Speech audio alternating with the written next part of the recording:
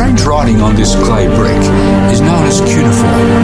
Now, this script was used for hundreds of years in ancient Mesopotamia. Hear international presenter Gary Webster and travel with him to ancient Babylon and the island of Patmos to discover how ancient mysteries reveal the future.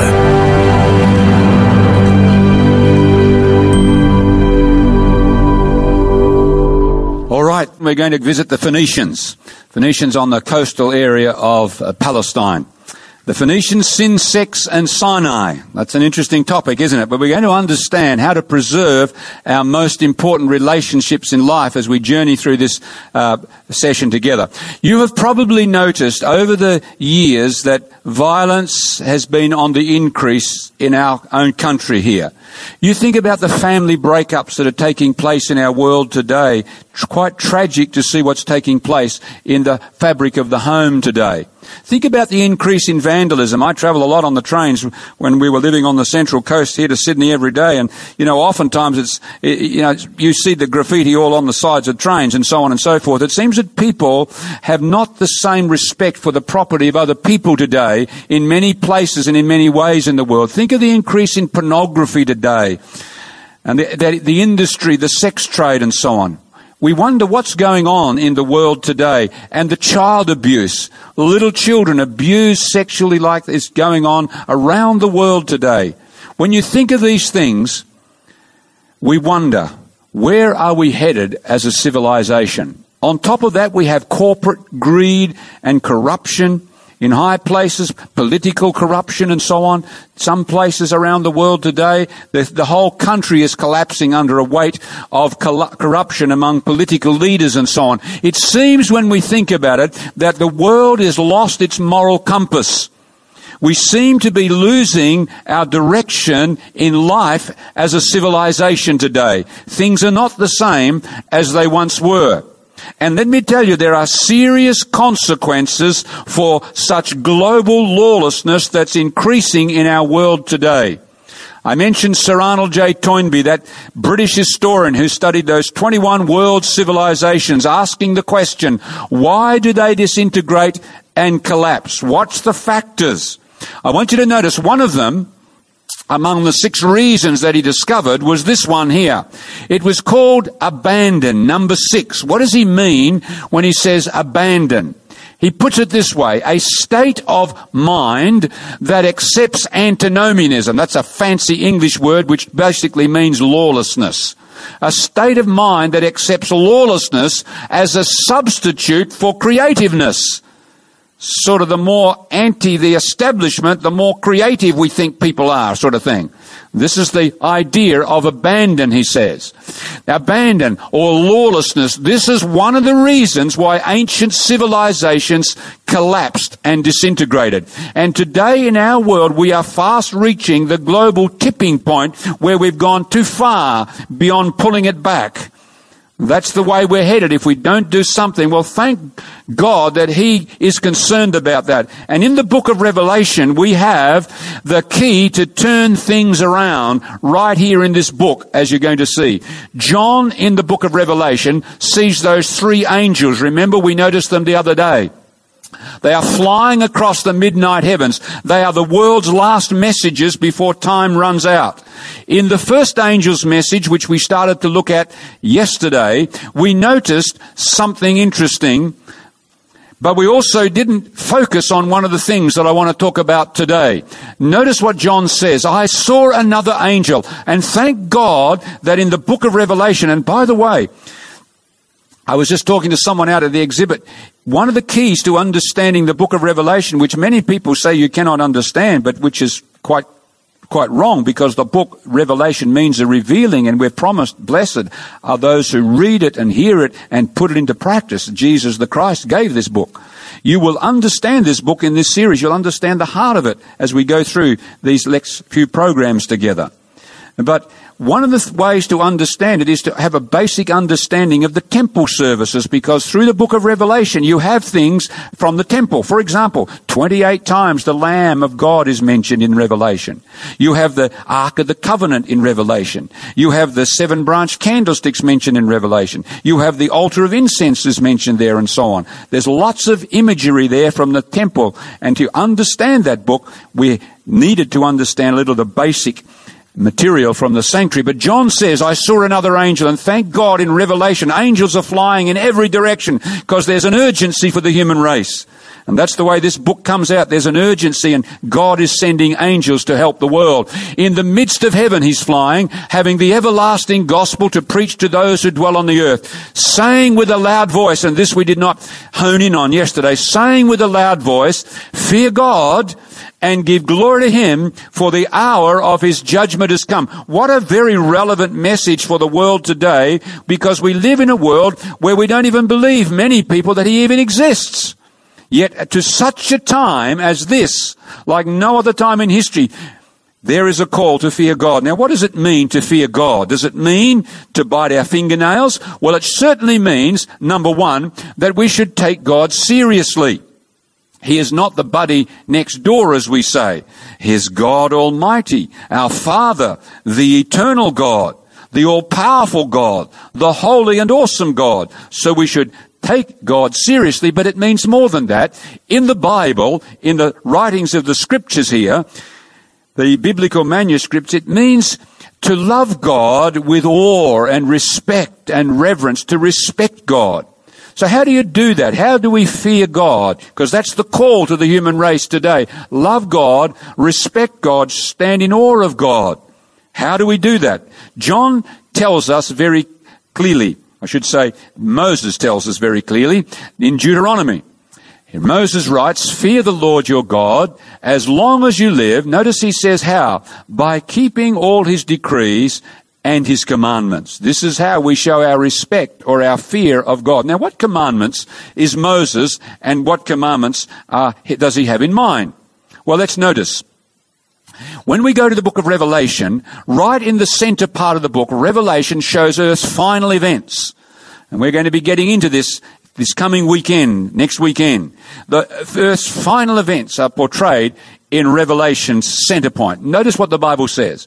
John says he saw that the nations were angry, and your wrath has come, and the time of the dead that they should be judged, and that you should reward your servants, the prophets, and the saints. That means God's friends, and those who fear your name, who respect and stand in awe of you. Notice that. Then he says, then the temple of God was opened in heaven. That's why we said if we want to understand Revelation, we need to understand all basic things about the temple. John says the temple of God was opened in heaven. Heaven is not the temple. He says the temple was opened in heaven. And the ark of his covenant was seen in his temple. Now, this is interesting. John says, in the final climactic events of Earth's history, when the nations are angry and the time has come for the judgment of the world, he says, the temple of God was opened, and inside the temple was seen the ark of his covenant. Now, some of you saw Indiana Jones and the Raiders of the Lost Ark. Remember that story? Fictitious story. But what was Indiana Jones running around looking for? And all of that film. What was the film all about? Well, he's after what? The Ark of the Covenant. Of course, he doesn't have an understanding that the Bible has, but that's what he's looking for, this Ark of the Covenant.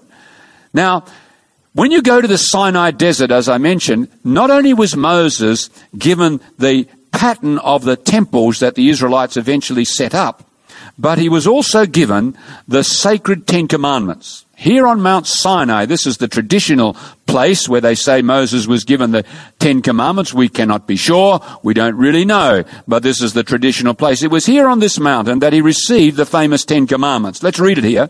It says, so he declared to you, that's God, declared to you his covenant, which he commanded you to perform, the 10 Commandments, and he wrote them on 2 tablets of stone.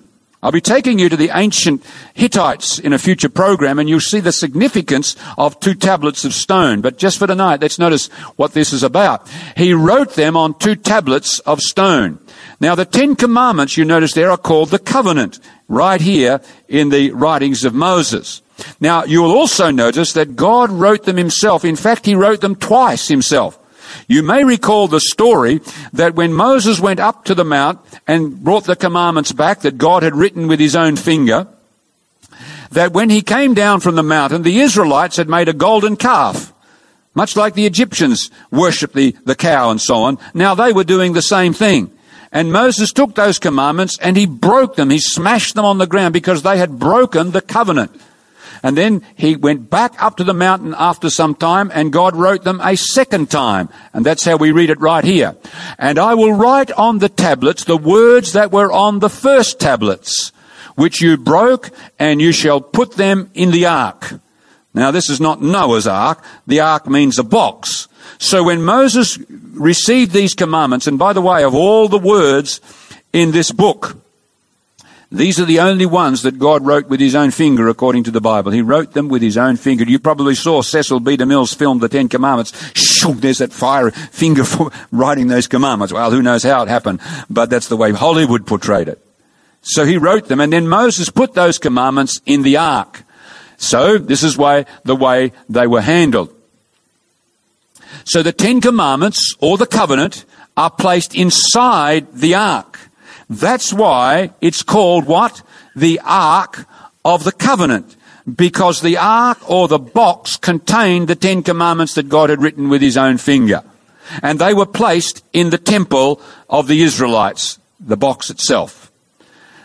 Now, John says, in the book of Revelation now, dealing with the end time crisis, he says, the Ark of the Covenant was opened in heaven's temple on the day of judgment we just read. What is going on here? The 10 Commandments are being highlighted in the final stages of Earth's history. That's what's going on. When the nations are angry, the 10 Commandments are, as it were, coming to the attention of human beings during Earth's final crisis. This is the way John is portraying it for us. God, you see, in Revelation is calling the world back to these 10 great principles, and you're going to understand why in just a moment. Very clearly he tells us why. First of all, the 10 Commandments, or the covenant, they define and they protect our most important relationships on planet Earth. No question about it. In fact, the first 4 protect our relationships this way with God himself. You will notice as we quickly look at these 10 commandments that were written by God himself. You shall have no other gods before me is the first commandment. This commandment tells us that the only God is a relational being. He doesn't want anything to come between us and him. He wants to be number one in our life for a very good reason, we'll see. The only God that there is a relational being, and I'm glad for that. He seeks the first place in your life and my life. And that's what he's telling the Israelites. I noticed this sign one day, fascinating sign, for sale it was in the newspaper, fridge, golf clubs, used sofa, 13-inch TV and other household gods. You see, someone had misspelt goods and the goods became gods. The point is, we can turn our goods into our gods, can we not? They can be the first priority in our lives. And I think the sign got it right there. You know, we have many gods that we can have in our lives today which actually take first place. They take up our time, our energy, and we have no time left to spend and think about the God who made us and the God who cares for us and the God who loves us. We can have many different gods, not just some statue.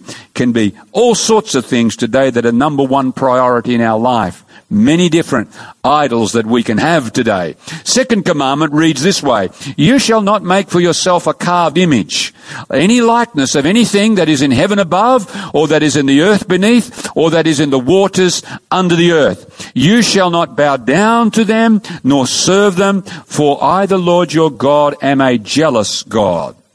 That word jealous there in yellow there is a very important word. It's a relational word, is it not?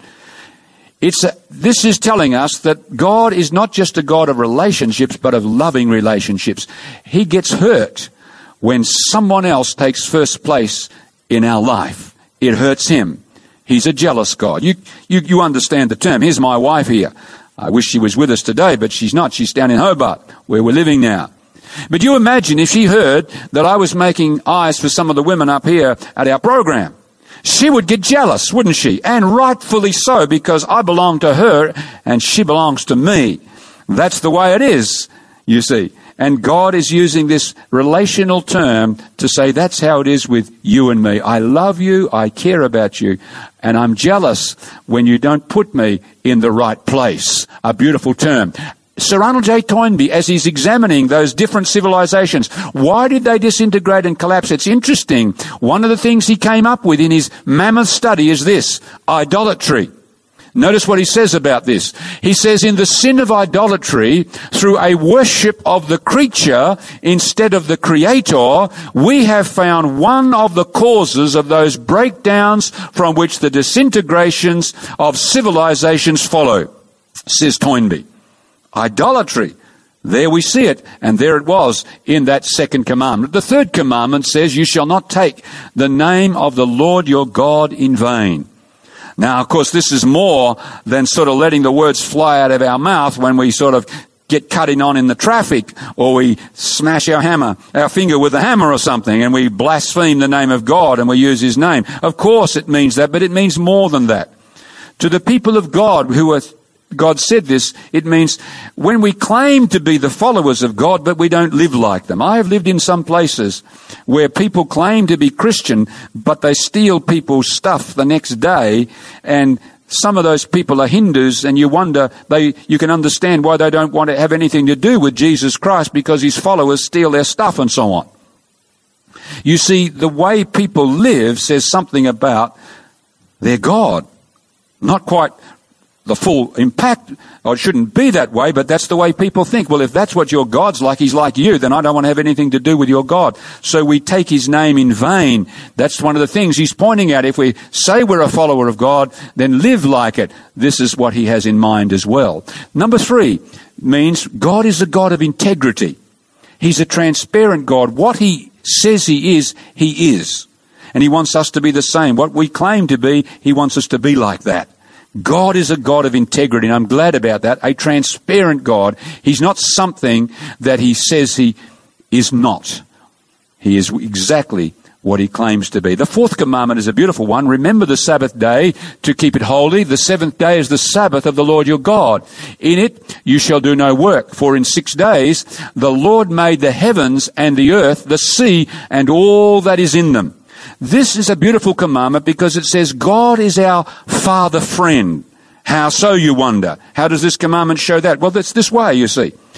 It requires time to build relationships. Isn't that not true? That's one of the reasons why today relationships are crumbling in our world today. We are so busy. We have no time sometimes for our kids, our wife, our husband. We're just on the move. Our spouse, we just don't have the time. And it takes time, quality time, to build relationships. Now, it's the same with God. He says, I love you, I care about you, you're my children. I want you to take time out so that you can build that relationship with me. What an amazing God that is. He says, take the whole day off with me. What a tremendous commandment. Time to build a relationship with the God of heaven. Now you think about it. These first 4 commandments protect our relationship with God. Why does God put these first? For a very good reason. You see, he says, if you put me first in your relationships, then all your other relationships will last. And it's true. Because if someone says he loves God, but he cheats on his wife, or so on and so forth, he knows he's out of relationship with God. If I love God and I'm going to treat people with respect and dignity, I'm going to treat people in the right way because of my relationship to him, because he shows me how to relate to other people. So this is the reason he says, put me first, and then all your other relationships will last the distance. What a tremendous principle here. Put me first. And this is one of the reasons, by the way, that today our world is crumbling, because most people today in Western countries have forgotten God. Therefore, we do not understand how to treat people correctly today in our world. Treat them and their property and relationships. Because we have forgotten God. Therefore, we don't listen to his instructions as to how to relate to other people. One of the great reasons why we are falling apart at the seams socially today in many ways. The last 6 relationships protect our relationships with others, with fellow human beings. Notice the first of the last 6, the 5th commandment, honor your father and your mother. Notice this commandment tells us that God is a selfless God. He shares respect with others, those who brought us into the world. Now, some of us, true, don't have much of a father or of a mother. There are some of us in that situation. I was fortunate to have good parents, but some of us have not had that privilege. But let me say that we can all be thankful for the fact that at least we're here. And God says, honor your parents and your father and your mother. The most basic of human relationships is the family. And this is one of the reasons why the family is under attack today, because the enemy of all of us knows that as the family goes, so goes society. Society is built on the home. And the most basic of human relationships is being protected here by this commandment. Protects the family. Commandment number 6, you shall not kill. What is this telling us? God values all people. He just says, full stop, you shall not kill. Take the lives of others seriously. They are his children, just as we are. He values all people according to this commandment. Commandment number 7 now. Not only does God's commandment protect life, but it says God's commandment protects our relationships with our spouses. You shall not commit adultery. What is this telling us? It's telling us this. Our God is faithful. What he promises, he will do. And he wants us to be the same for those to whom we have made promises. God values faithfulness. Tragically, until more recent times, it used to be this way. Until death, we do part. But as time has moved on in our society today, in Western society, it is now until we do part. Sometimes it's just a matter of there's greener grass on the other side of the fence and so on. And many homes are broken today because of this commandment. But not only the home, not only the marriage, but even our health is being affected. Jesus said, when he talked about this commandment, he said, adultery is more than just sleeping with somebody who we shouldn't be sleeping with. He says it's to lust after a woman. And men, you know, one of the great problems in society today, if I can say it point blank, is pornography. How do you think your spouse feels when we are looking at the body and lusting after someone else? Do you think it makes her feel good? This is one of the great reasons for strain in relationships today, this area. God's commandments protect marriage and the family relationship, but they also protect our health. You will notice, I noticed this in the Sydney Morning Herald, about HIV/AIDS and sexually transmitted diseases. People aged between 20 and 29 are the group at highest risk for sexually transmitted diseases. The highest risk, including HIV/AIDS. Why is this the case today that we have this problem? One of the reasons, I should say? It's this, when we think about it. Here are the reasons. We initiate sexual intercourse early today as teenagers. And globally, 1/3 of all new cases of sexually transmitted diseases are under 25 because of this trend that's getting even younger and younger as time goes on. We marry late today compared to our parents and grandparents, which means we have more sexual partners because we're marrying later and so on. Number 3, we divorce often today, much more often than our forefathers used to. So we have more sexual partners. There's another reason why we have these problems. And finally, you know, in Australia, we average 13 sexual partners in this country in a lifetime. I was astounded to hear of New Zealand. Women in New Zealand were the highest in the world when I looked up the statistics 2 or 3 years back. 29 sexual partners in a lifetime. It was unbelievable. But this is the way the world is moving today, and this is the reason.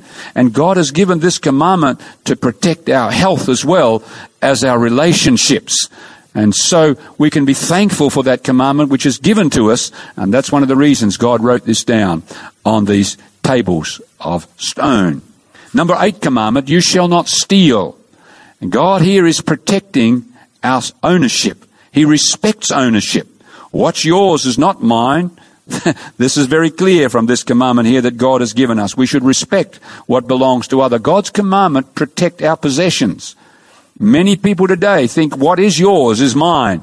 It's certainly not the case as far as God is concerned. Commandment number 9, you shall not bear false witness against your neighbor, meaning you shouldn't lie.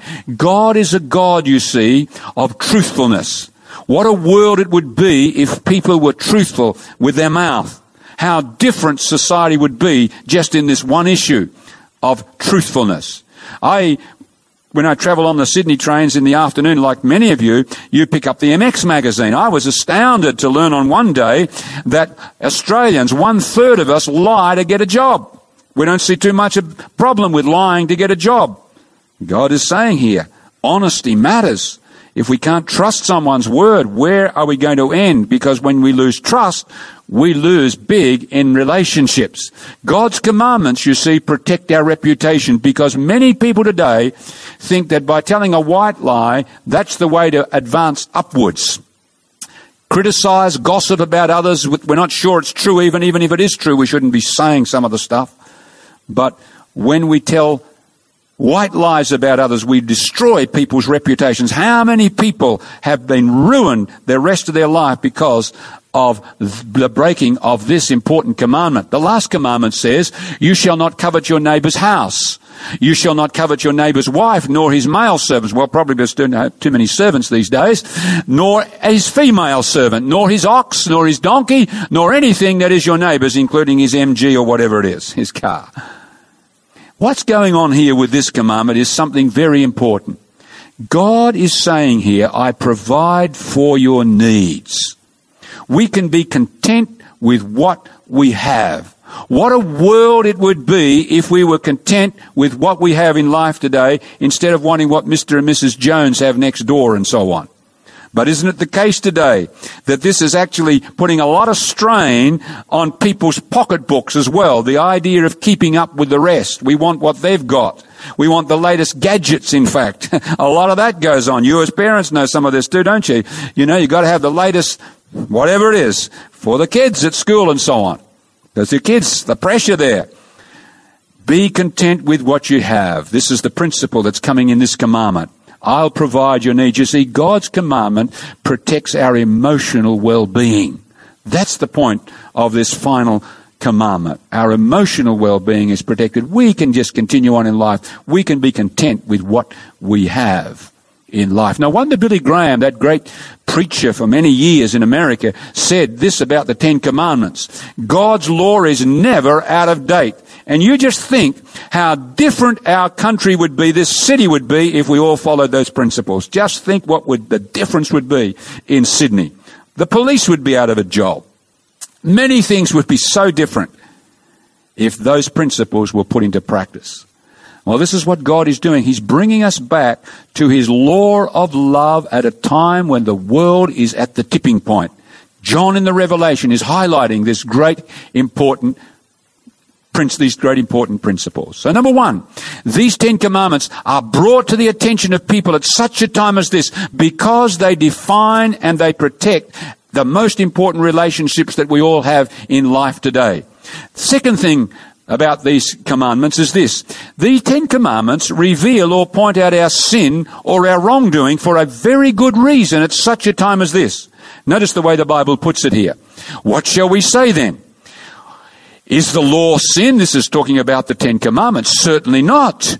On the contrary, says Paul, I would not have known sin except through the law. For I would not, he says, I would not have known covetousness unless the law, meaning the 10 commandments, had said you shall not covet.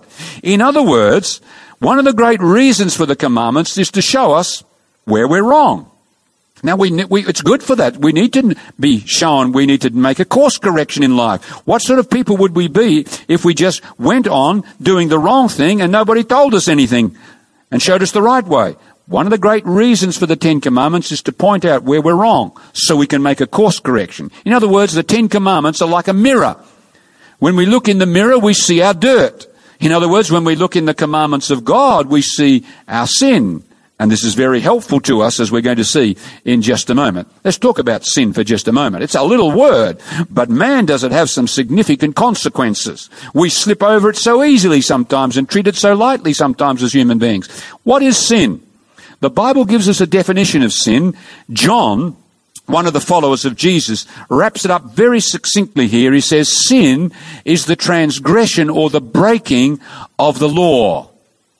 Now, the Ten Commandments, you remember, we saw they define and they protect our most important relationships in life.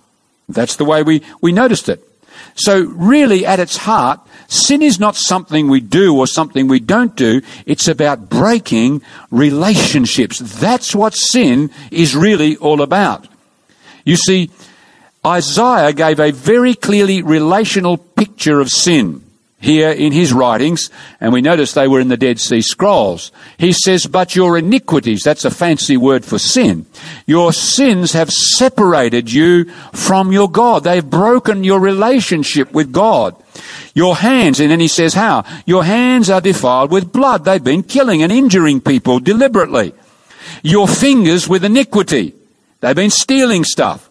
Your lips, he says, your lips have spoken lies.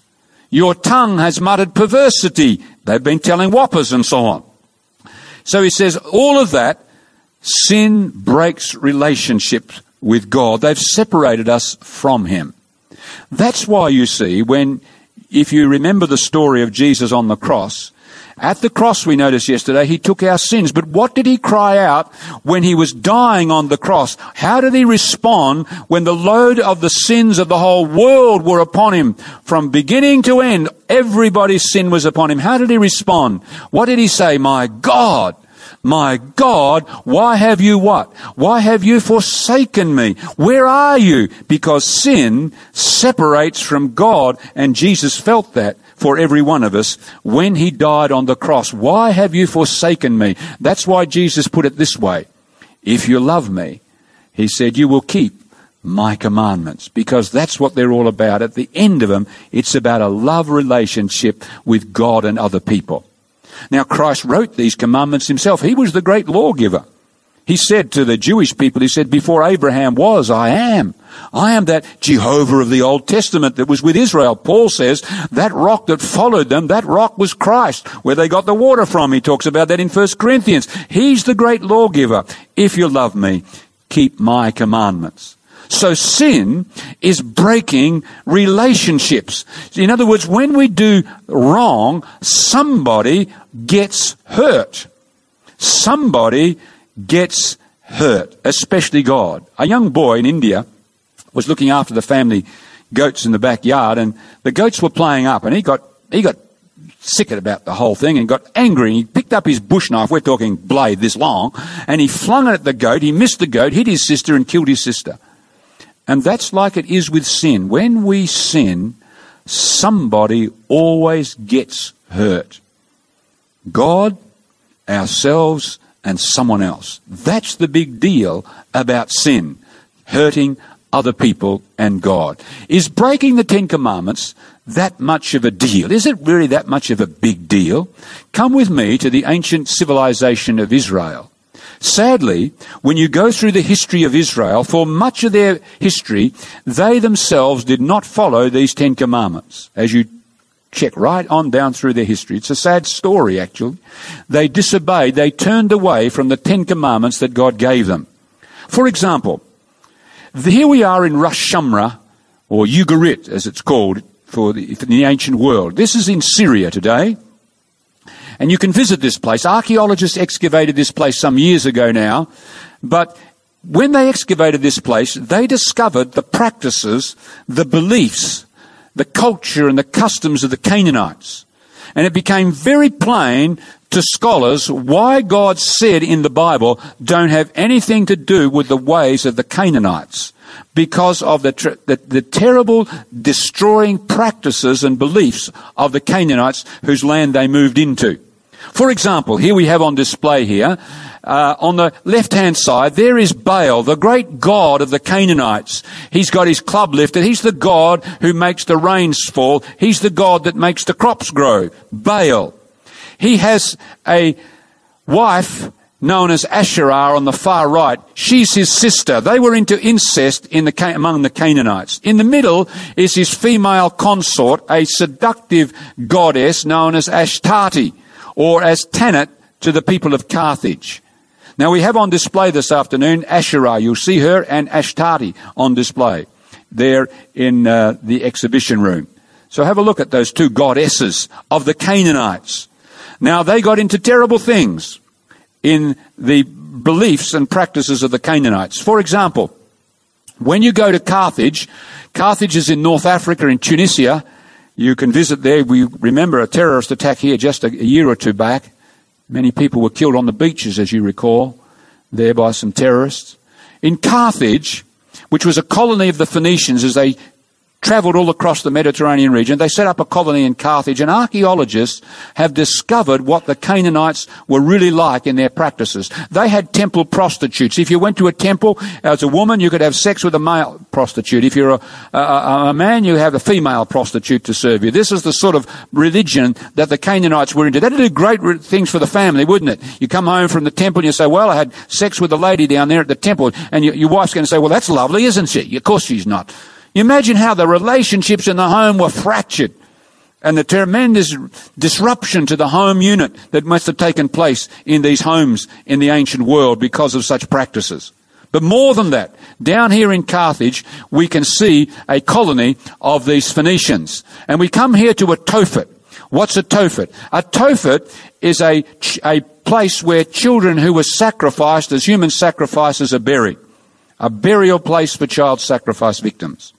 Scholars, archaeologists have estimated that in this one Tophet here in Carthage, there are some, which is about 6,000 square metres, by the way, 64,000 square feet of Tophet, there are some 20,000 child sacrifice victims here from the time of 400 to 200 BC. When the Romans came to Carthage in their wars with the Carthaginians, they were abhorred at the human sacrifice that took place here in Carthage among the Canaanites. And this has been taking place back in Israel. You can see, here are these stelae, like you see over here, these like a tombstone. Underneath each of these, you'll notice these little urns here, these little pots. And inside these pots on the far right, there are the charred bones of little children who have been sacrificed to these pagan gods and goddesses, Baal and Tanit and so on. In fact, you can see the charred bones of a little child here, the black up the top of that bone here, and various other bones and amulets that they were put with the children. You can see the god Tanit over here, Ashtarte. And then in the middle here's a priest carrying a little baby to be sacrificed on their great gods. They had these great gods, they had a fire, and they made these things red hot and then placed the children in the arms of these gods, all in the worship of their pagan gods. No wonder God said don't have anything to do with pagan gods and so on. There's only one God, a true God, and I am that God, and I love people, and I don't want them to get into this stuff. Well, tragically for Israel, King Ahab married a Phoenician princess who brought with her into Israel all the worship beliefs and practices of the Canaanites into Israel. And, of course, what happened? Down the track, we find that the Israelites practiced human sacrifice just like their Canaanite neighbours. You can visit here the valley of Ben Hinnom in Jerusalem, and right here a Tophet was set up by the Israelites. Notice what the prophet Jeremiah says about this.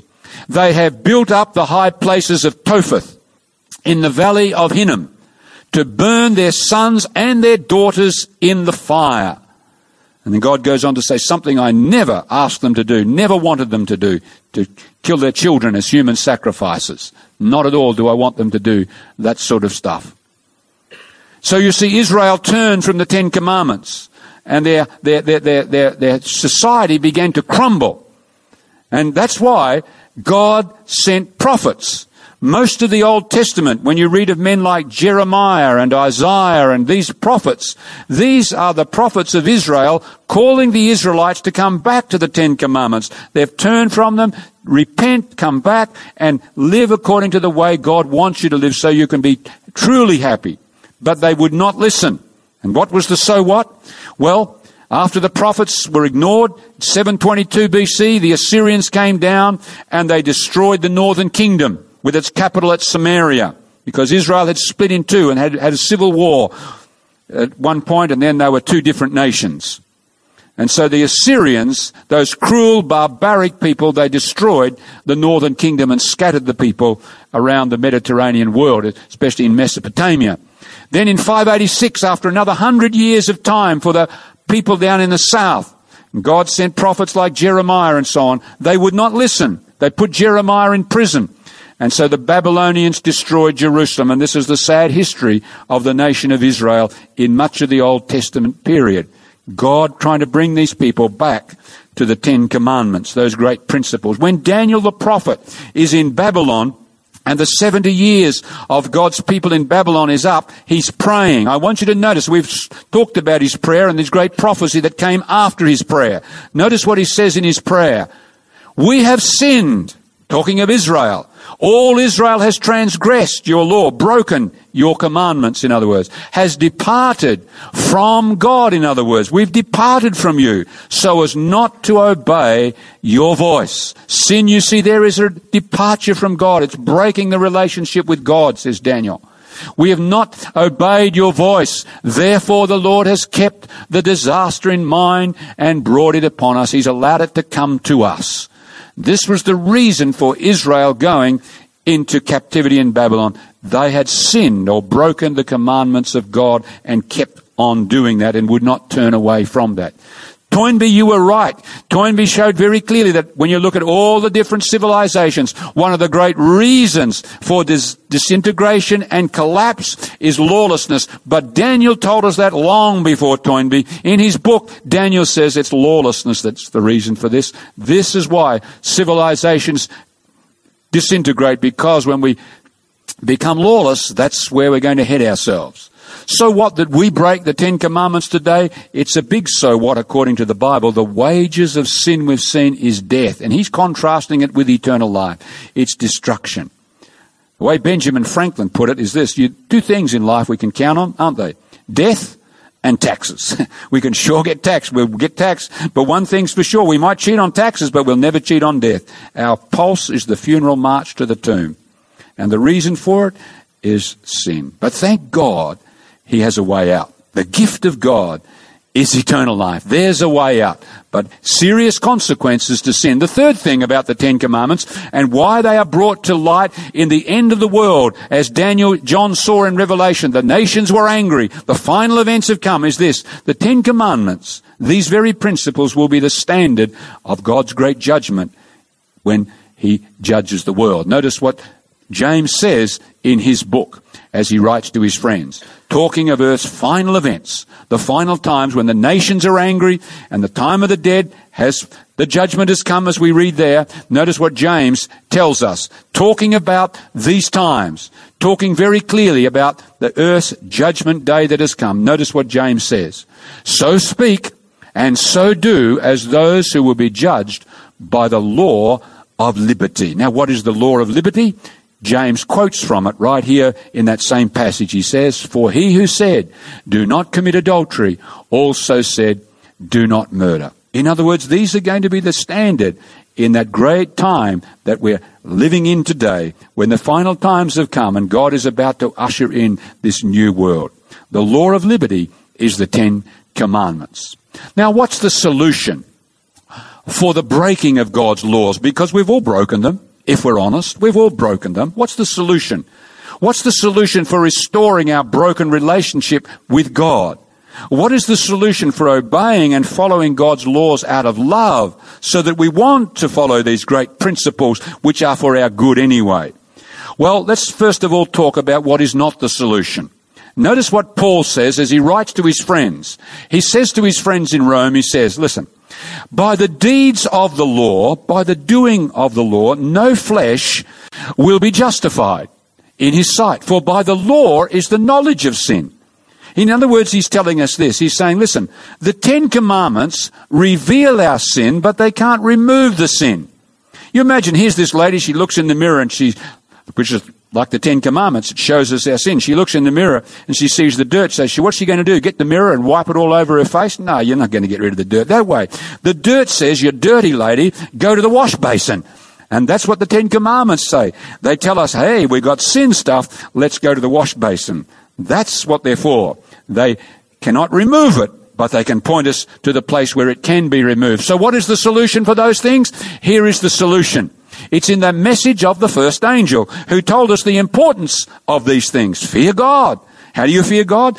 Keep God's commandments. How do you do that? Here it is. Center point of this first angel's message. There it is in yellow.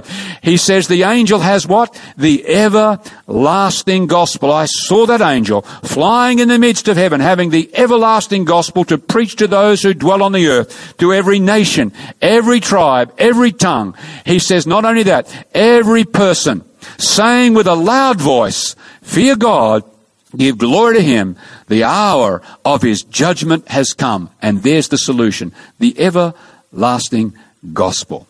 That's the solution to your problem and my problem and the world's problem today. Because you see, when Paul wrote about to his friends in his Hebrew friends, notice what he said. This is the covenant that I will make, says the Lord. I will put my laws in their minds. In other words, we will want to follow God. And I'll write them on their hearts. He says, and I will be their God, and they shall be my people. And all shall know me, from the least of them to the greatest of them. I will be merciful, he says, to their unrighteousness and their sins and their lawless deeds. He says, I will remember no more. What a great promise. But notice it's called the covenant. This is the covenant, you see, what we call the new covenant in the New Testament. And what is it? He says in summary, it means our past is forgiven. It means, number 2, we are the friends of God, yea, the children of God. Number 3, we have a new life of powerful, loving living.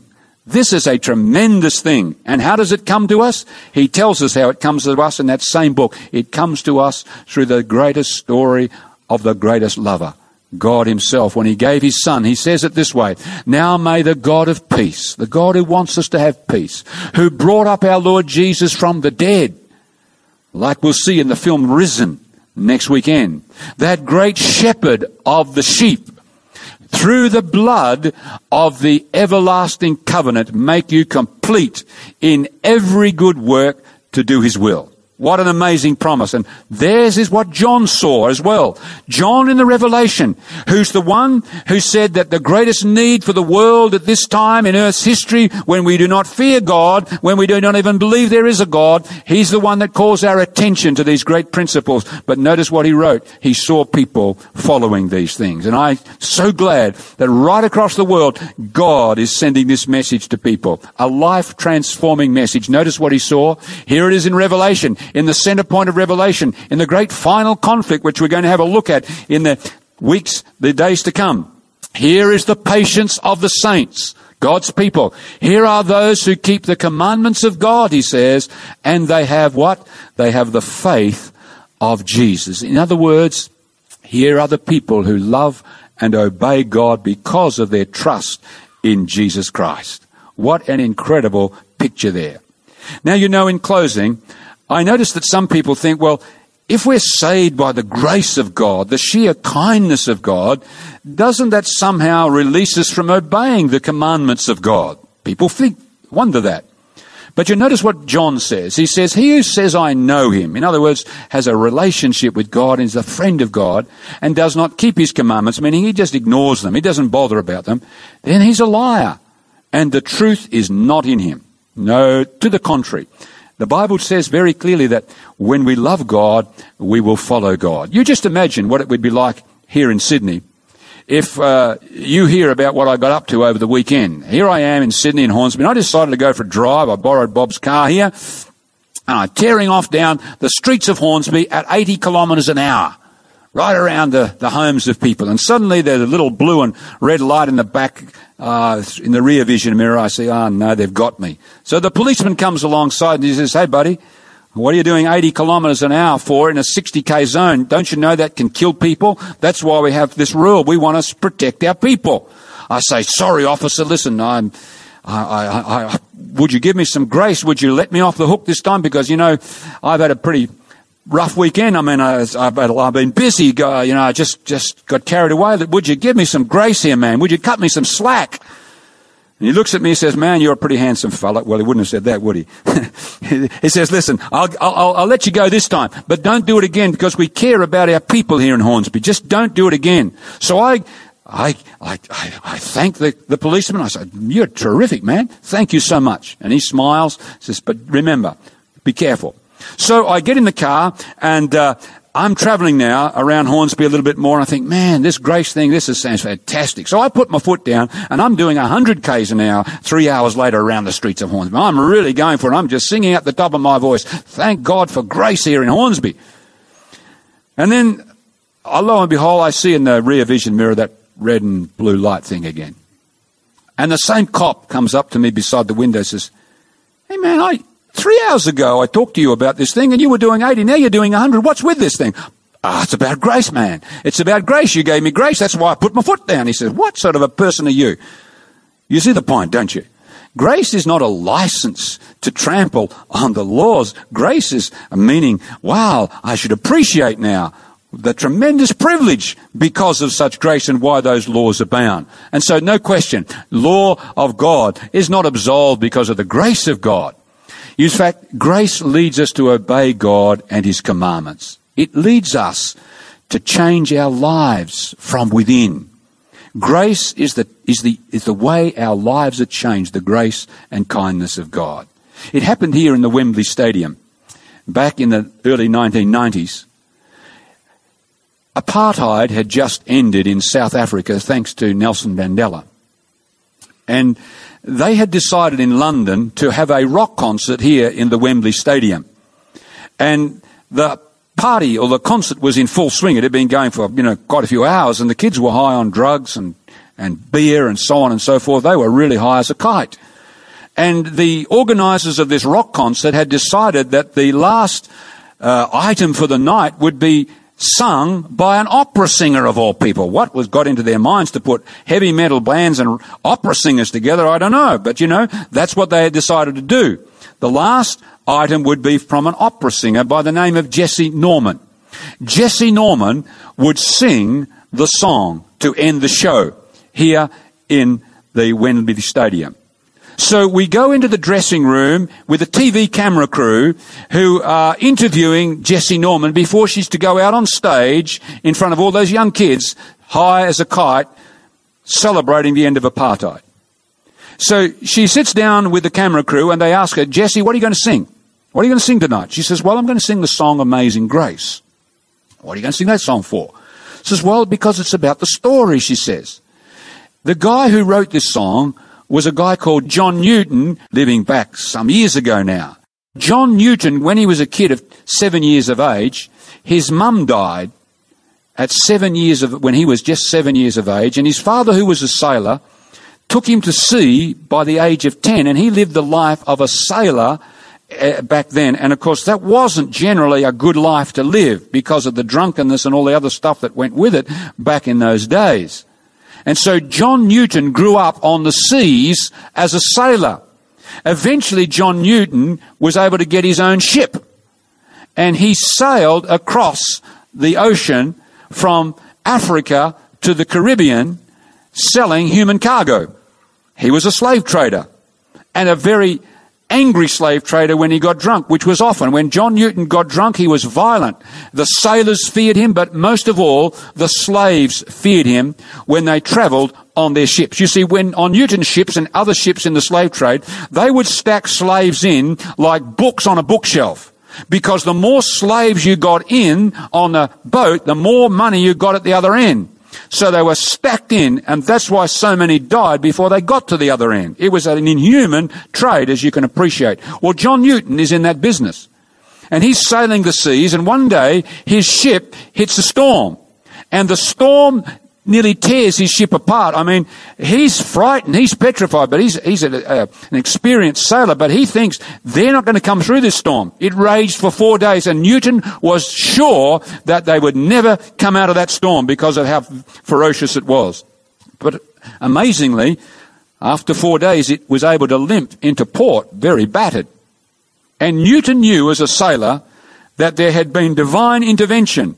God had saved their life. So Newton began to read the old Bible that his mother had put in his chest some years when he was just a little kid. She'd given him a Bible and he'd put it in the chest.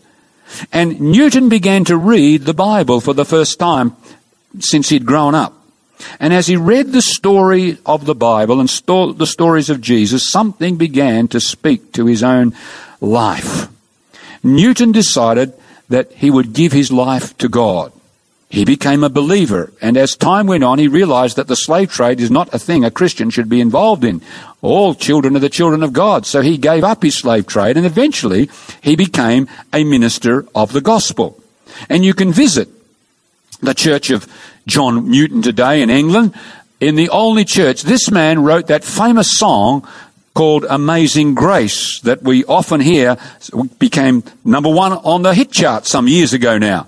But on his tombstone, and you can see his tombstone in the grave, are these words here that are written on his tombstone. Notice what it says. John Newton, clerk, once an infidel and a libertine, a man who just lived for the moment and so on, a servant of slaves in Africa, was by the rich mercy of our Lord and Saviour Jesus Christ preserved, saved in that storm, restored, his life was changed, and pardoned. He was forgiven for the stuff he did, and appointed to preach the faith he had so long laboured to destroy.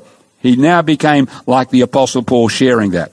Well, Jessie Norman tells the story of John Bunyan, and then it's time for her to go out on stage.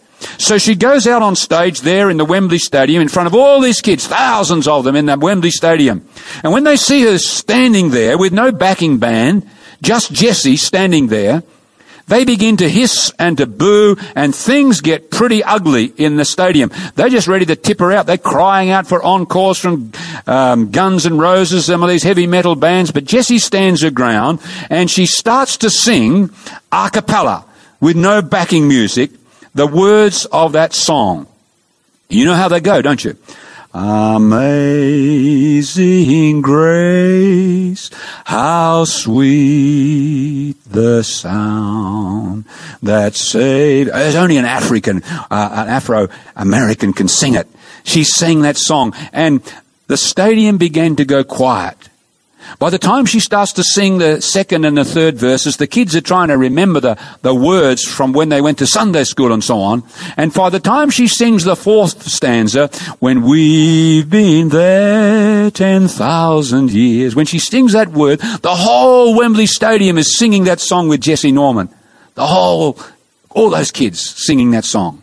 Well, Jessie goes back into the dressing room, and the TV camera people and the interviewer comes to her and says, Jessie, what happened out there? Those kids were ready to tear you apart. You know, the answer was amazing grace. Amazing grace is what makes the difference to our life today. It's what will make the difference to our society through you and me when we accept that amazing grace. It's what made the difference for John Newton. It's what made the difference to those kids in that stadium that night. Amazing grace. What a beautiful thing it is that God gave us that grace, even though every one of us have been really rebels at heart sometimes in our lives. You know, Jesus Christ is coming soon. There's no question. We've seen that in some of these programs already. Program on our first day and the second day last weekend. The end is about to appear for planet Earth, and God loves us all and wants us to be part of that new world.